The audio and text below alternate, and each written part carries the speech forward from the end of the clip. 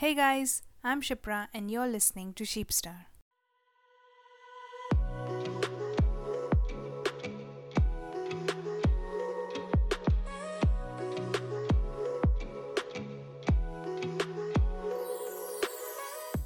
Before getting onto this topic, let's first know what depression and anxiety really means.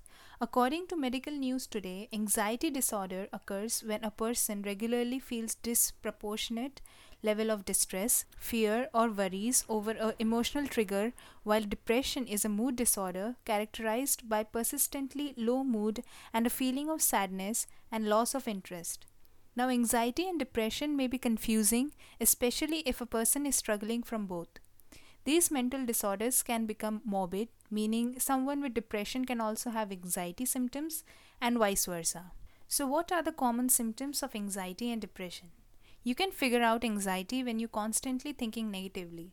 You always feel you are on the edge or even restless. Sometimes, if anxiety level becomes out of control, person can also get panic attacks. On the other hand, you can figure out depression when you are persistently sad, loss of interest in the activities which you had interest earlier, insomnia or oversleeping, low appetite, decreased energy, etc. Nowadays, the word depression is very common. The early teens are saying that they are depressed. I mean, for real. They are taking medications. And also, the year 2020 was not very good year. Many of us knowingly or unknowingly went through this due to self isolation and quarantine. Things became hard. So, what's the solution of this? I'm no doctor or counselor, but I did some research and these are my thoughts. We have to think first, is this a psychological thing or is it a physical imbalance going on inside our body? People say that it depends on our state of mind. What do we think? How we think onto a problem negatively or positively? Is there any physical connection to that? We always see any problems small fragment. Like we see only 50% of a problem and we try to fix that 50%. Now the thing is, fixing that 50%, getting exhausted behind that, will it fix the rest 50% which we didn't notice or ignored? Obviously no.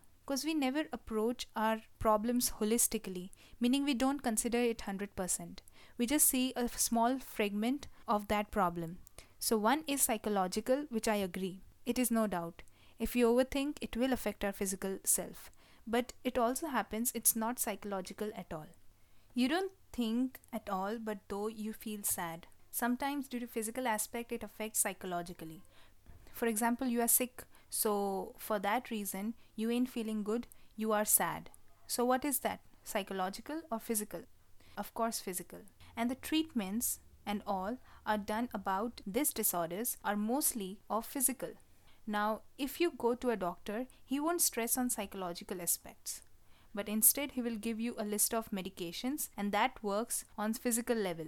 And in actual sense, you itself have to work on psychological level. No one else can do that. You have to do it. It's all upon you. Others saying, doctors, or even the counseling, it doesn't affect much. Unless you decide to stand up and fight against this, that I have to change my thinking. So, if we stand up for ourselves and change our thinking and try to do positive wiring in our brain, then half of the problems is solved there. And other half, which is physical aspects, is solved by the medications and all. Now, what it really does, our brain is supposed to release some essential hormones like serotonin, etc. Now, sometimes brain is not able to release these hormones, which results feeling sad and depressed. So, to fix this physical aspect, different pills and all is given. So, now suppose you are taking the pills and all the medication prescribed, it's fixing the physical aspect of the disorder, but you don't make effort to change your mindset. You're just thinking negatively as before. You don't want to see stuff positively. Do you think you're gonna fight depression or even anxiety with no self effort?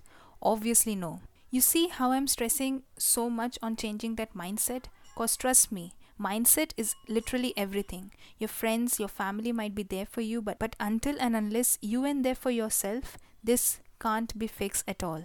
You ain't ready to be there for you, then you will just take pills after pills, which will obviously not work because it's responsible for fixing physical aspect and not psychological aspect. In resulting to which you will increase the dose and then also it will not work. then you will be sad more and more because you think medications ain't working. And we all know these medications have their own side effects.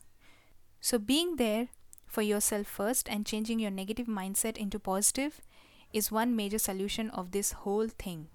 Another major solution to this is fueling correctly yourself. If you have the mindset, if you are thinking positive but your body don't have energy to follow that mindset, then is it worth? For example, you thought you would go on a long drive, you planned everything out, you're very excited, but if your vehicle won't have fuel, would that long drive would ever happen? No. You will first fill the tank and then think that yes, now I can proceed. Same case with us humans. We need to feed our body, we need to fuel our body with goods. Most of the people think food is the only fuel. No, food is one part of fuel. So the question is, what is fuel? There are 5 important fuels: earth, water, fire, space, and air. And it's proven if you take right kind of food or fuel, there's no need of medication. Right kind of fuel or food automatically becomes the medication with no side effects. Now looking into 5 fuels, first we have earth, which means all the fruits and vegetable. Now munching McDonald's and Oreos every day will not help. So eat healthy if you want to stay healthy mentally and physically. Next is water. Staying hydrated. If we are dehydrated, we will automatically feel not so good. Then comes fire, which means energy. And great source of energy, not energy drink, but sunlight. Abundant energy. Now imagine you are locked in a dark room for 7 days, no sunlight, nothing. It's obvious only dark thoughts will come to your mind and you won't feel energetic, you won't feel good. Any person in such situation can feel depressed. But when you are out, you are energetic and full of positivity. Similarly, space. If you are in congested or suffocated area, you'll feel weird. You need your free space to let your good thoughts come in and out. Air. What kind of air we have nowadays?